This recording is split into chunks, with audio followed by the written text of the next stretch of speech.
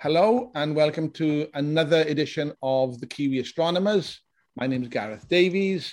I'm here in lockdown Auckland. I'm a keen amateur astronomer and I have with me again today John Drummond. He is a former president of the Royal Astronomical Society of New Zealand and he runs the Possum Observatory and Gisborne night tours. What is it, John?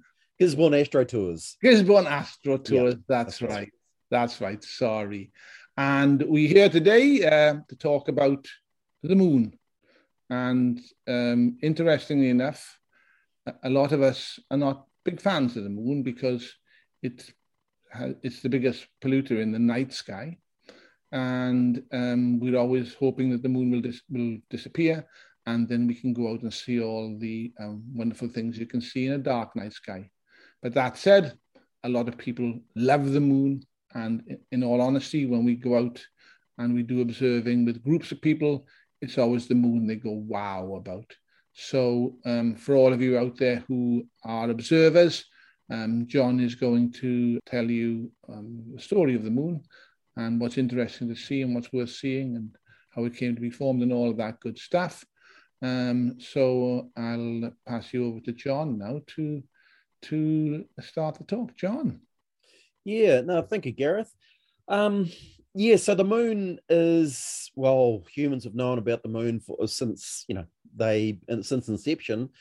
And we've noticed certain things about the moon, like phases of the moon, how the moon takes 1 month to go around the Earth. But the word month basically comes from the moon, like the word month, I'll see you next month, shortened to month. And the moon takes a month to go around the Earth.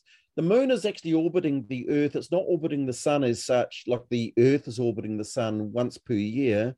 The moon is orbiting the Earth once a month, and it goes through four main phases. The new moon, when we can't see the moon, because from Earth we're looking at the unlit backside of the moon, the side of the moon facing us. It's not lit up by the sun, and so we can't see it.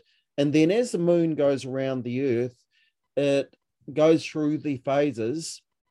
So we see the crescent moon and coming up to the first quarter moon, also known as half moon. It's called first quarter moon because at that stage, the moon has covered a quarter of its orbit around the Earth.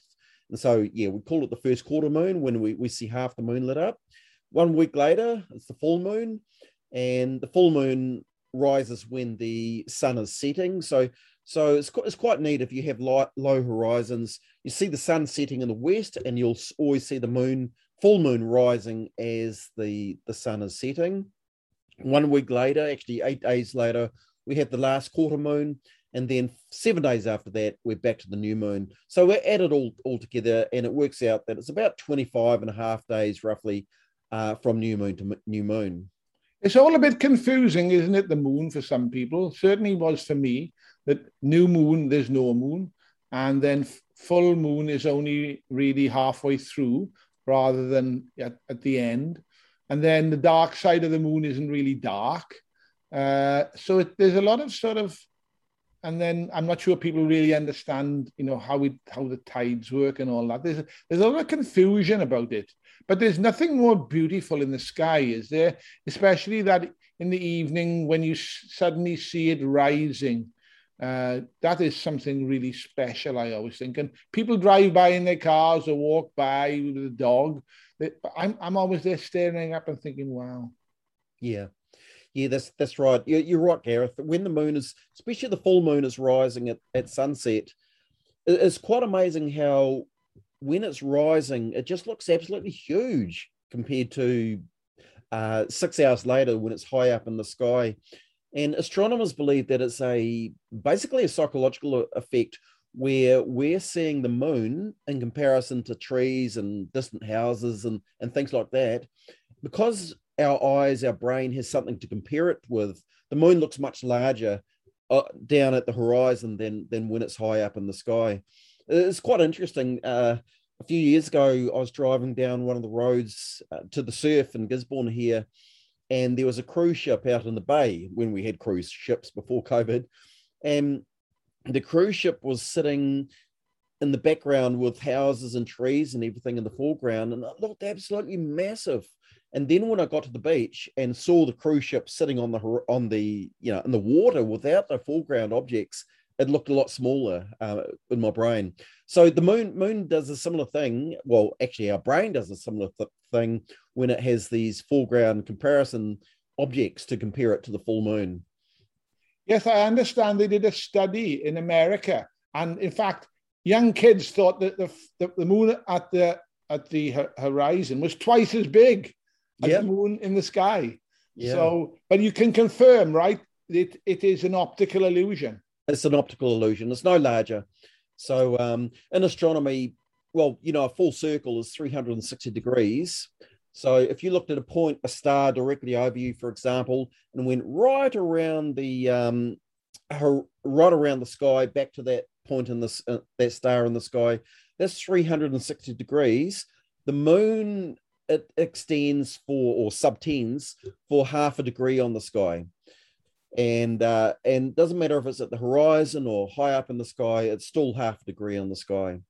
Wow. And interestingly, the sun also extends for half a degree on the sky, which is very unique in that when you get the moon covering the sun for a solar eclipse, the two are perfectly aligned and line up perfectly over each other. Basically, the moon is 400 times smaller than the sun in diameter, and the sun is 400 times further away than the moon. So it gives a 1-to-1 ratio. And when you have the moon sitting over the sun, it's just perfectly eclipsed for a solar eclipse. Have you been to a solar eclipse, John? Yes, I have 2 of them in China, one in China and one on a cruise ship, actually, in 2000 and, when was that? 2007-ish, around about then. And both were amazing. It's really neat to see the sun slowly being eaten up, so to speak, by the moon as the moon slowly moves across the sun. And then at totality, it's really dark. It's like nighttime, and you can take your filters off your eyes and everything and look at the sun being covered by the moon. It's just an absolutely glorious sight. I was supposed to go to the one, was it 2017, was it? In America. The United States. And then it coincided with the launch, the very day, the launch of Great Barrier Island's Dark Sky Sanctuary. And so, because we've been so heavily involved, we had to cancel our trip. Yeah. And we were going to Idaho, and it had a perfect view, apparently. So we never got to see it, which is very sad. But there you go. Everybody should see one, they say. Yeah, there'll be one in Dunedin and you've got me. I think it's about 2028 or thereabouts. Oh, not so long then. We'll still be in lockdown. So maybe we probably won't be able to go, but, never mind. Yeah. So John, tell us about how the moon actually came about. Yeah, it's interesting. There have been a number of theories over the years. In fact, it was Charles Darwin's son, George Darwin, who came up with the idea that the moon was actually basically slowing down in its orbit and consequently moving further away from the Earth. And he came up with a theory that when the Earth was spinning faster, a hunk of the Earth, basically from the Pacific Ocean area, flew out from the Earth to form the moon. We now know that hypothesis is wrong, but that was quite an interesting one. There's been a few other ones too, where the moon and the Earth actually formed together in the early formation of the solar system 4.6 billion years ago. Another theory is that the moon was just captured, and that proves problematic in that the moon would have to be traveling at precisely the right speed and into the right realm of the Earth's gravity to actually be captured. The latest theory since the Apollo missions to the moon between 1969 and 1972 when the Apollo astronauts returned 382 kilograms of rock, plus the Russians actually also scooped up some and sent some, not with manned probes, but with robotic probes.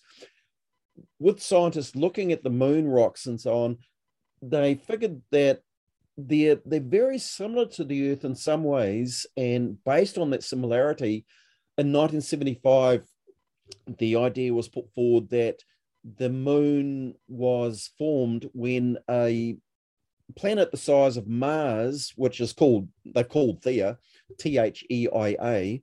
Theia came in, did a glancing blow on the Earth, and mixed up Earth material when Earth was very young and molten, and the material from Theia, which formed a ring around the Earth, and then over the years, that coalesced into the moon.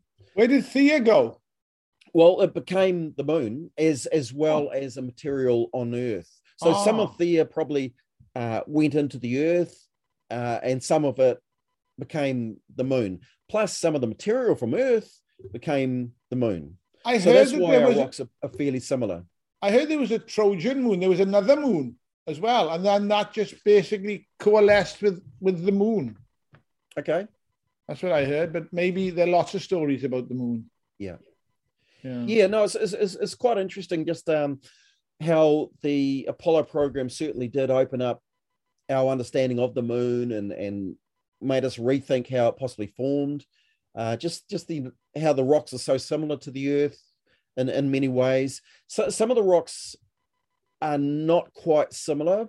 There's not quite as much iron in the surface rocks of the moon as there is iron on Earth, which makes astronomers think that in the early formation of the Earth, there's a thing called planetary differentiation.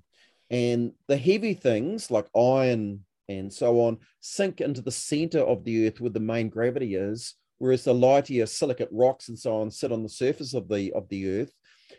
With the moon, there's not as much iron in the rocks on the moon, and that led astronomers to believe that by the time we had that glancing impact with Theia, a lot of the rock iron in the early Earth had sunk to the center to form the inner core and outer core, and so there's less iron on the surface.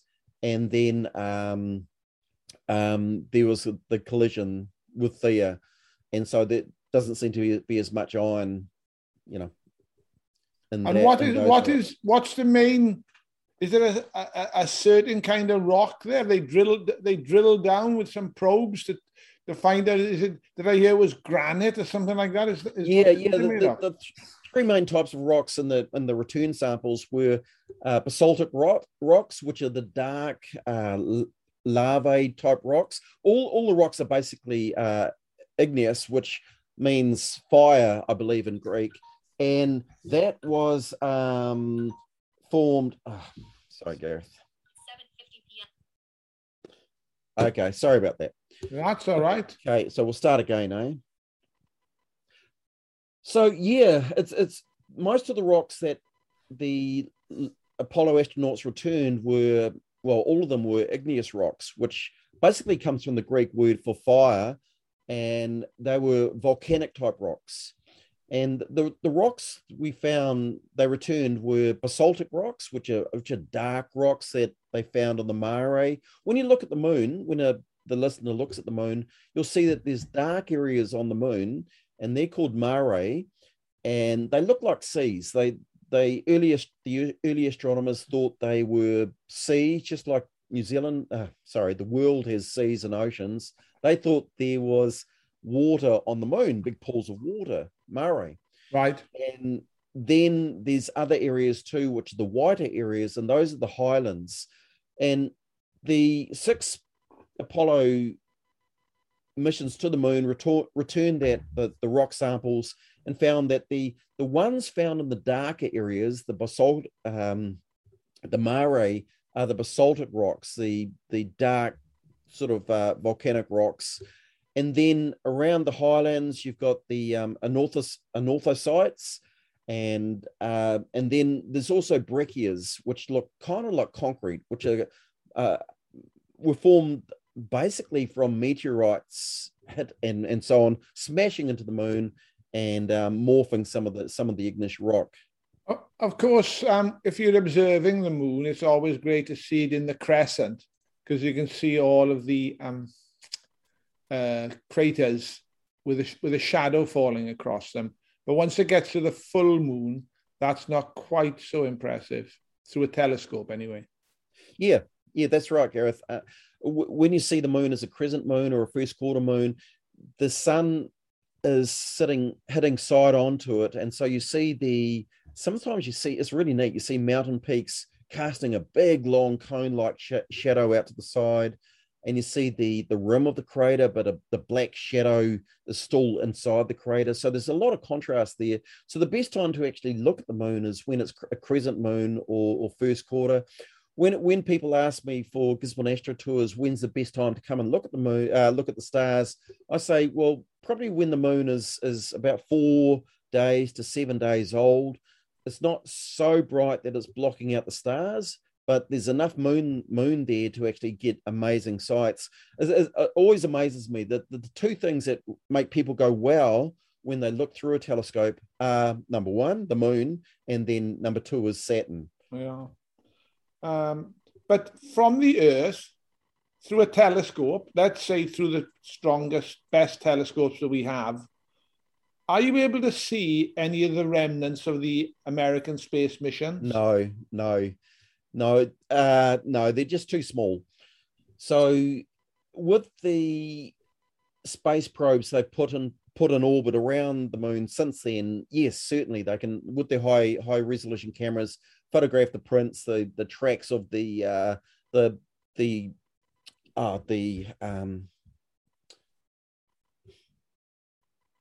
tracks of the rovers that they had. The last 3 Apollo missions had rovers, right?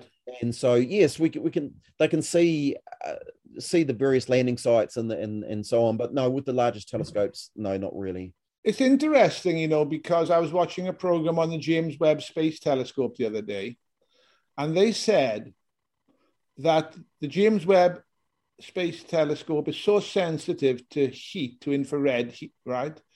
That if the James Webb Telescope was on the moon and it was pointed at your house and you put a bedside light on, the James Webb Space Telescope would be able to pick up that heat signature. Wow. And that's in the infrared heat. Yeah. So it says it's gives us a lot of hope. That's one of the topics we really must discuss next time, maybe, or the time after, is the James Webb Space Telescope and space telescope, the Hubble as well, because those stories are just truly fascinating, and we're such beneficiaries of the images that Hubble is sending back, and hopefully, James Webb, wow, what's that's going to do for us? But still, carrying on with the moon.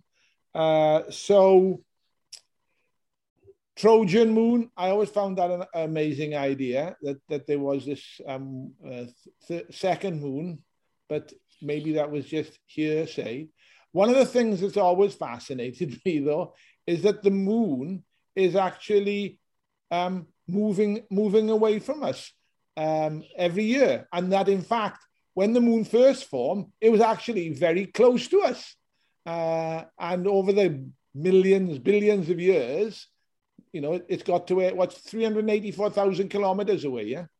Yeah. So the average distance to the moon is 384,400 kilometers. It's quite interesting. The moon it's not a circular orbit, it's actually an elliptical orbit, and it ranges in distance from 363,000 to 406,000 kilometers.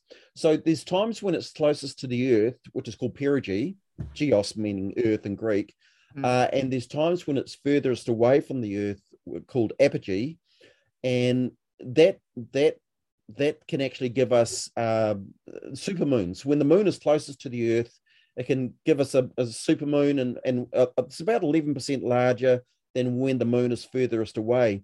So the moon does go around the Earth in an elliptical orbit, but interestingly, tis moving away from the Earth at about 3.8 centimeters per year.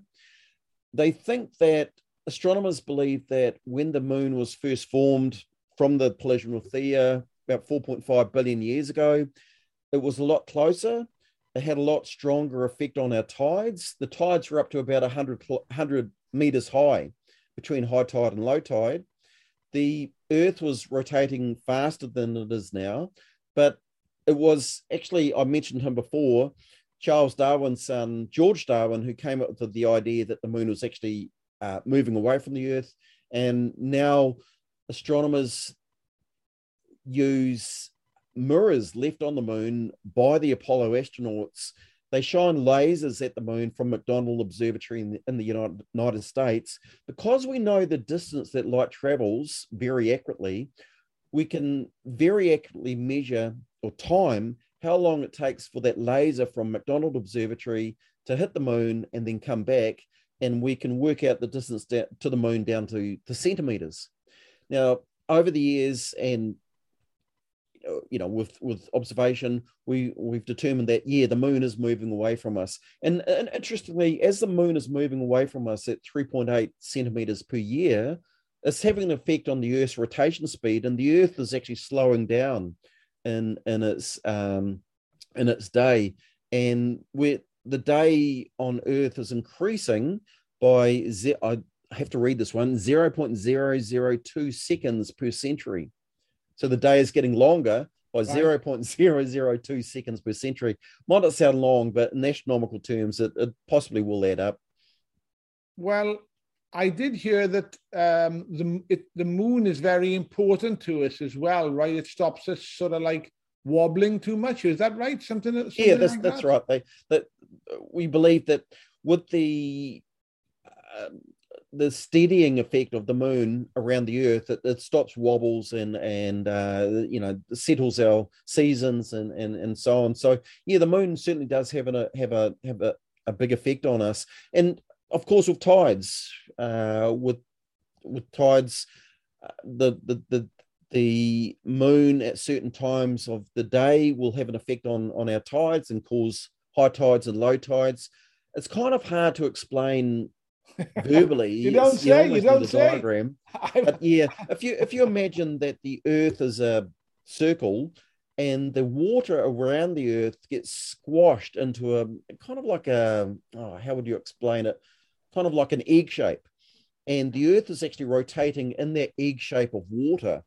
And imagine New Zealand at some stage is at the egg part where there's not much water there. That's low tide. Then the Earth rotates 6 hours later into that bulgy part of water, and that's high tide. In fact, Neil deGrasse Tyson says that we shouldn't actually say that it's high tide or low tide. We should actually say, or the tide is coming in, we should say that the Earth, or New Zealand, for example, is rotating into the high tide bulge. Yeah, that's another one of those strange things that everybody says, the moon has an effect on the tide. And I've read lots of things, but I'd have to sit down and study it very closely to feel totally comfortable about how that works. There's something about it that's sort of slightly illogical, as there is with a lot of astronomy stuff, right? Yeah. And if you go into Einstein, of course, then it really sounds like, whoa, this is a bit strange. That's right. In fact, one interesting thing about the moon is that this seems logical too, is that it's not only the water that actually goes up and down, appears to go up and down from a certain any location on Earth, but the whole landmass around it also goes up and down by 30 centimeters. Yeah. So we have like a full tide of land and a low tide of land as the Earth goes up and down by about a foot.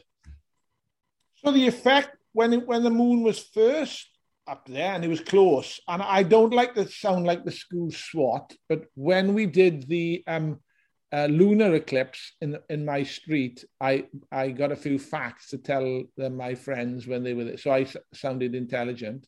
And apparently, just Google, of course, so who knows, but when the moon was first formed, it was only 22,500 kilometers from Earth.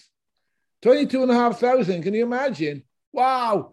it would have been really blasting. It would have been like daylight.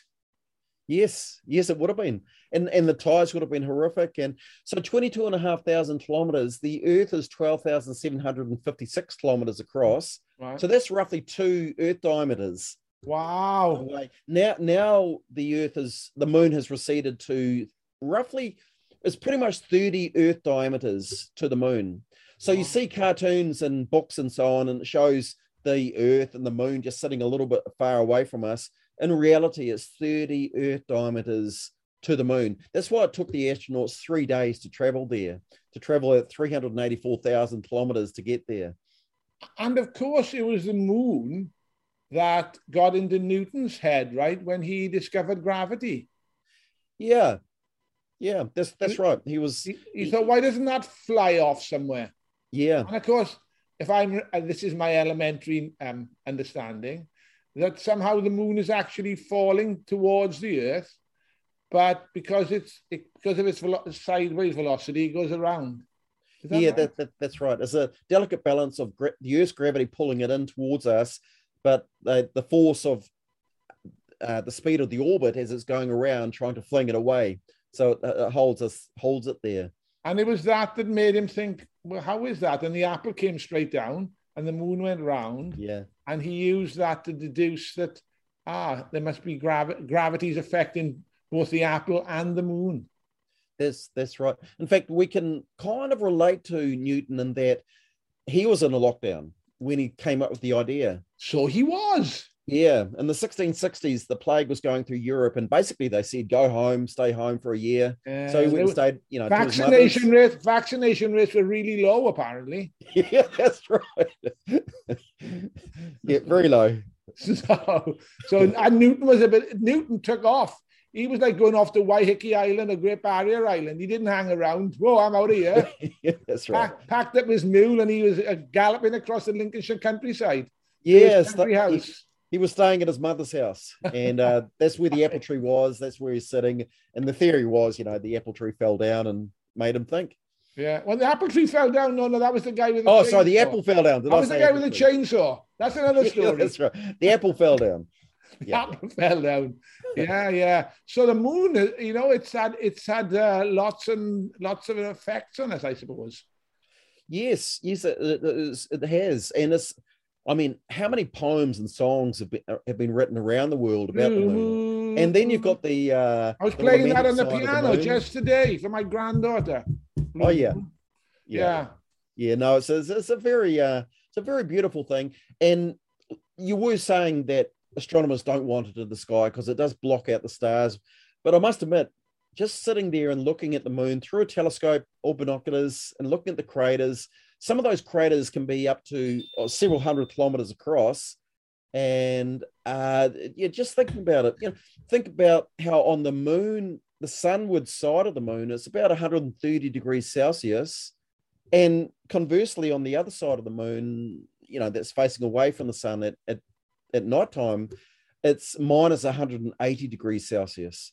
So it goes through huge temperature changes. Wow. And it's very, very small compared to the Earth. In fact, if you brought the moon down, set it right beside the Earth, it would be the same size as Australia. It's about, because it's much smaller than the Earth, the gravity on the moon is a lot less. So about 1/6 the gravity of Earth. So you could jump a lot higher. Imagine holding the Olympic game high jump on the moon. That's right. Because I read somewhere that when the capsules come to Earth, back to Earth, they use our atmosphere to basically slow them down, right? Whereas on the moon, they had to use rockets to slow them down because there was so little atmosphere on the moon.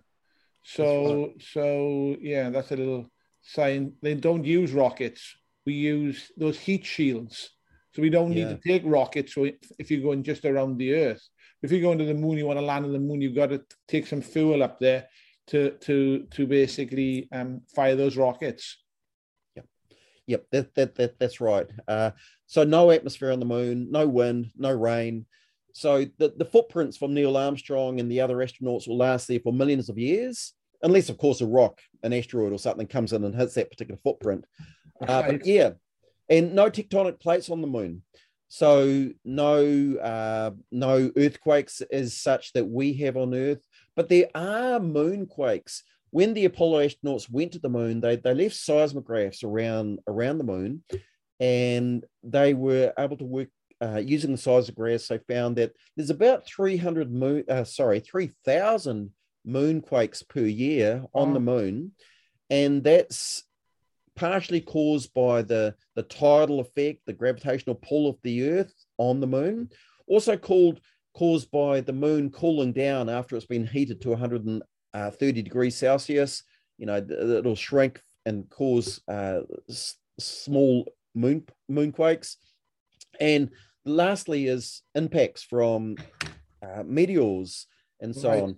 They found that the moon gets hit around about 120 times a year by rocks between roughly 100 grams to up to 1,000 kilograms or a ton across each year. And that can also cause a ringing effect on the moon, moonquakes. Yeah, I'm fortunate that I have got a pair of very large bino telescope, and I use it primarily for looking at the moon. And the balcony in the front of my house allows me to see the moon come up. And when you look at it close to full moon, I can look at it, so you see it in the daytime almost, and it is quite so beautiful. And I think people forget that you can actually see the moon in the day, and it's a beautiful object to look at. And I'm very fortunate with my binos, because I don't get that glare that you get for anybody who's got a sort of an 8-inch telescope when the moon is close to full. It's not a great experience looking at the moon, because you need filters, and then the filters cut out a lot of the action there. So I love to look at it in the daytime through these big binos, and it is truly stunning. And then at the end of its cycle, right when it's a gibbous moon, get up in the morning, you can actually see the moon setting in the west, which is a wonderful sight as well. It's not, so what I'm saying is, for observers who are listening to this or watching this, that's truly something to enjoy, is the moon, not at night, but either in the evening or in the morning. It's a wonderful sight to behold. Yes, it is. That's right. It's something beautiful about a sunny day. You're looking up and you're seeing another world sitting in the sky. Yeah, it's really, really neat. Yeah. It truly is it's a wonder. I was walking in the park about a week ago. So it must have been at gibbous time, I guess. And it was just so, or maybe a few weeks back. It's just so wonderful just to see it up there in the day. But tell us, 1970s, we all thought, oh yeah, or early 70s, this is going to happen, and we're going to be building bases on Mars, on the moon, and then the Americans, ran out of money. And maybe the Vietnam War was all getting to them. They stopped funding it, and we've never gone back. And there's not a person, when we talk about the moon, to talk about the astronauts, don't say, why did we not go back? But we know why, because it was money. But now Elon Musk and all of those guys, they're all talking about going to Mars. They're basically, this is like, the moon, yeah, it's like a motorway cafe or something. We'll give it we won't go there. Does anybody have any plans to actually for humans to go to the moon? Yes, there is. There's apparently there's an Artemis mission. They plan to put people on the moon. Well, I'm not sure if it's going to happen now these days with all the COVID happenings, but they plan to put people back on the moon, men and women, on the moon by 2024. Who's Artemis? Who's Artemis? I mean, that's the goddess. The goddess Diana, if I remember correctly. But yeah, so Artemis was a Greek goddess of the moon, the mythological Greek goddess of the moon, and she's the twin sister of Apollo. And of course, the Apollo mission's going to the moon. So to actually call it Artemis has a strong link to the Apollo missions. They hope to send people to the South Pole of the moon, the lunar South Pole, because they think that down at the pole... Who's this they? Oh, this is NASA. It's an American-led team, but it'll be an international... I'm not quite sure if it is NASA. I guess it is, but it's an American-led team, possibly with an international team of astronauts who will go there, land at the South Pole, and they want to go to the South Pole because that's where water probably is. They've discovered water there. They probably find that Raoul Emerson has been there. Who? Bummer. Oh, yeah, sorry. Yes. Okay. Good idea. Yeah. Good idea. So of course, water being two atoms of hydrogen, one atom of oxygen, you can actually get hydrogen for fuel, oxygen for breathing, and use some of it for drinking, of course. And so I guess the idea behind Artemis is to set up a station on the moon where people can live. They're only 3 days travel between the moon and the Earth if things go wrong. And then learn how to live in that base. And then once they've done that, then they can set up a colony on Mars once we sorted out. That's faster than sailing to Australia. Yeah, that's right. Yeah. If things go wrong. Yeah, so that'll be exciting. And of course, it'll be very exciting because it will be the first woman on the moon. Because all the 6 astronauts so far on the moon have been men. And so this will be the first lady on the moon. 12 men walked on the moon. That's right. And 18 or 24 men visited. No, 18 visited. No, 24. Okay. Because so Apollo 8 went round it. There was 3 and Apollo 13 didn't land. Yes, that's right. Yeah, that was a trick question. Yes, that was a trick question. Yeah. I've got another little fact which people might like to hear, and that was that only in 1919 did our friendly policeman, the IAU, standardize the name of the moon as the moon. Yeah, really. Prior to that, it had lots of names. Yeah. Luna and all this kind of stuff. Yeah. Italians were making a big bid. No doubt the French had an idea they were going to call it something, La Lune. But no, IAU went with the good old English version, the moon. Yes. So with the capital M. With the capital M must have made a big difference. And there were lots of somebody said it came from metri, to measure. Menses, Proto-Indo-European language. I wrote all this out to impress my neighbors. Oh, good. I'm sure it did. But as you said, the truth of the matter is it's all about the moons, right? Yeah, no, it certainly is an interesting object. And viewers might have looked at the moon, and you'll notice that actually there's always just one side of the moon facing the Earth, which is interesting. It doesn't orbit, so we see the back side of the moon, the far side of the moon. It always keeps the one side of the moon towards us, and it might be because there's slightly more mass off center towards the Earth, and because of that, it's got a synchronous motion, a synchronous orbit where it keeps that one face towards us. But the other side of it is kind of quite pockmarked, isn't it? It doesn't have the lovely mares. Yeah, not nearly the amount of mare that the near side has. In 1959, Luna 3, the Russian sent a probe around the backside of the moon, the far side of the moon, and photographed it. Realized, yes, there's a lot less mare, a lot more highlands, and it's got some big impact basins around there, but no, it's the near side that actually has the beautiful seas or mare. In fact, about 16% of the moon on the side facing well, actually all over the moon is mare, the darker regions, and about 84% is the whiter parts of the moon. Well, there you go, John. Yeah. Thank you for telling us all these wonderful facts.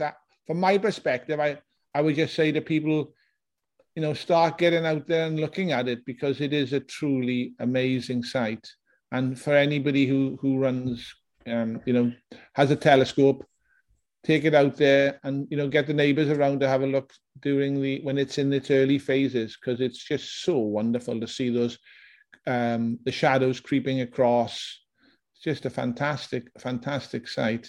And just the craters are just beautiful, and some of them are several hundred kilometers across. In fact, there's about 30,000 craters that are 1 kilometer or more across on the moon. Oh, well, I had a figure here that there are 3 trillion craters over 1 meter.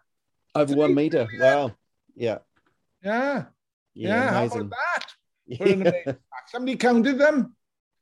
It's a lifelong job. Was it 2 trillion 990?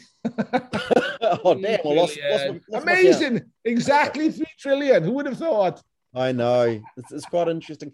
Actually, 1 or 2 lunar eclipses ago, I was looking at the moon through my telescope during a lunar eclipse. When you see the Earth shadow moving, the moon moving into the Earth shadow. And I got one of the large craters. It was Copernicus or Tycho, one of the two. Yeah. And it's kind of hard because the shadow has a slightly fuzzy edge to it. But as the shadow went from one side of the crater to the other, I knew the distance. So say it's 200 kilometers. And then I timed it, and then I could work out how fast the shadow of the moon was going across the moon. Which is quite exciting. And in November of next year, next year, 2022, there's going to be another lunar eclipse where the full moon will move into the Earth shadow and have that beautiful red color on it and look like a 3D ball in the sky. But I gotta be honest, I was majorly disappointed. I thought it was going...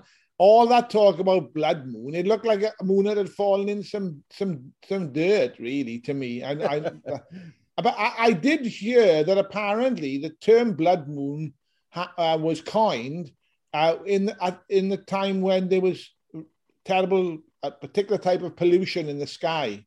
But since we've cleaned up our act in that regard, and so it no longer looks like a blood moon. Of course, I read it. Yeah, no, you're right, Gareth. When we look at the moon during lunar eclipses, there's a scale, and I just can't remember the person's name who came up with the scale, some astronomer, and the moon can range from blood red to a darkish color, and that actually indicates how many pollutants, smoke, volcanic eruption, dust, and silicon and so on is in the atmosphere, and will block the amount of light going through, which will impact on how the moon looks. It's really quite interesting. So it's good news if it doesn't look blood, and it's bad news if it does look blood. Yeah, that's right. Yeah. There you go. So when is the next one? It's in November. I think it might be the 22nd, November 2022. Oh, okay. Yeah. A year's time. Well, the last one was pretty good. I must be honest. And I even had seats out in the garden, nice. So people could look up. But the previous ones had been a disaster with cloudy nights. But this one was really great.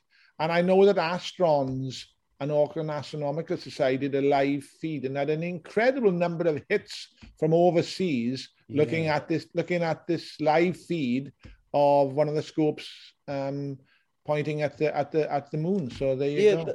That was Andrew Bucknam's backyard, wasn't it?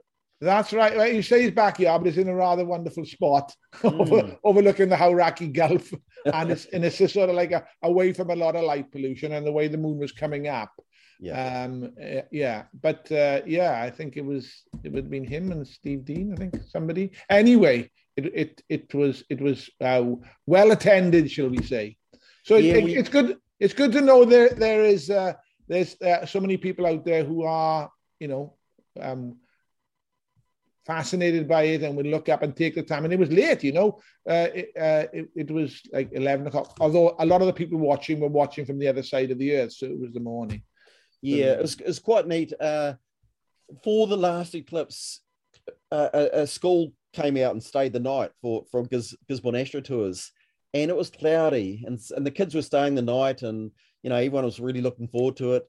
And it was actually Sunrise Christian School, and one of the students prayed that it would clear up, and we would see it, and sure enough, at totality, the cloud cleared, and there we had 20 minutes of beautiful totality, and saw the red moon. And, wow! And the teacher of that class took a photo through my telescope, and it made the front page of the newspaper the next day. So wow. It was really neat to see. Which paper was that? The Gisborne Times Age? Gisborne Herald. The Gisborne Herald. Yep. Right. I'll have to check it out on the web. Okay, yeah. John. Thank you for that. We've seemed to have been going on for a while, but after all, it's the moon. Who doesn't like talking about the moon? Blue moon. Who doesn't like talking about it? Okay, right. Thank you. I know you've got a lot on at the moment, so I appreciate you taking the time to talk to me about this, and I hope the people listening in have learned something. I certainly have. So we'll come up with something interesting to talk about. Don't forget, I'd love to talk about the space telescopes. I just think they're just so wonderful. So there you go. I'll play us out now with our favorite song. Okay, thank you, Gareth. Okay, bye. Take me to Callisto so I can see the stars. I want to view the Milky Way from a terraform base on Mars. From a terraform base on Mars. From a terraform base on Mars.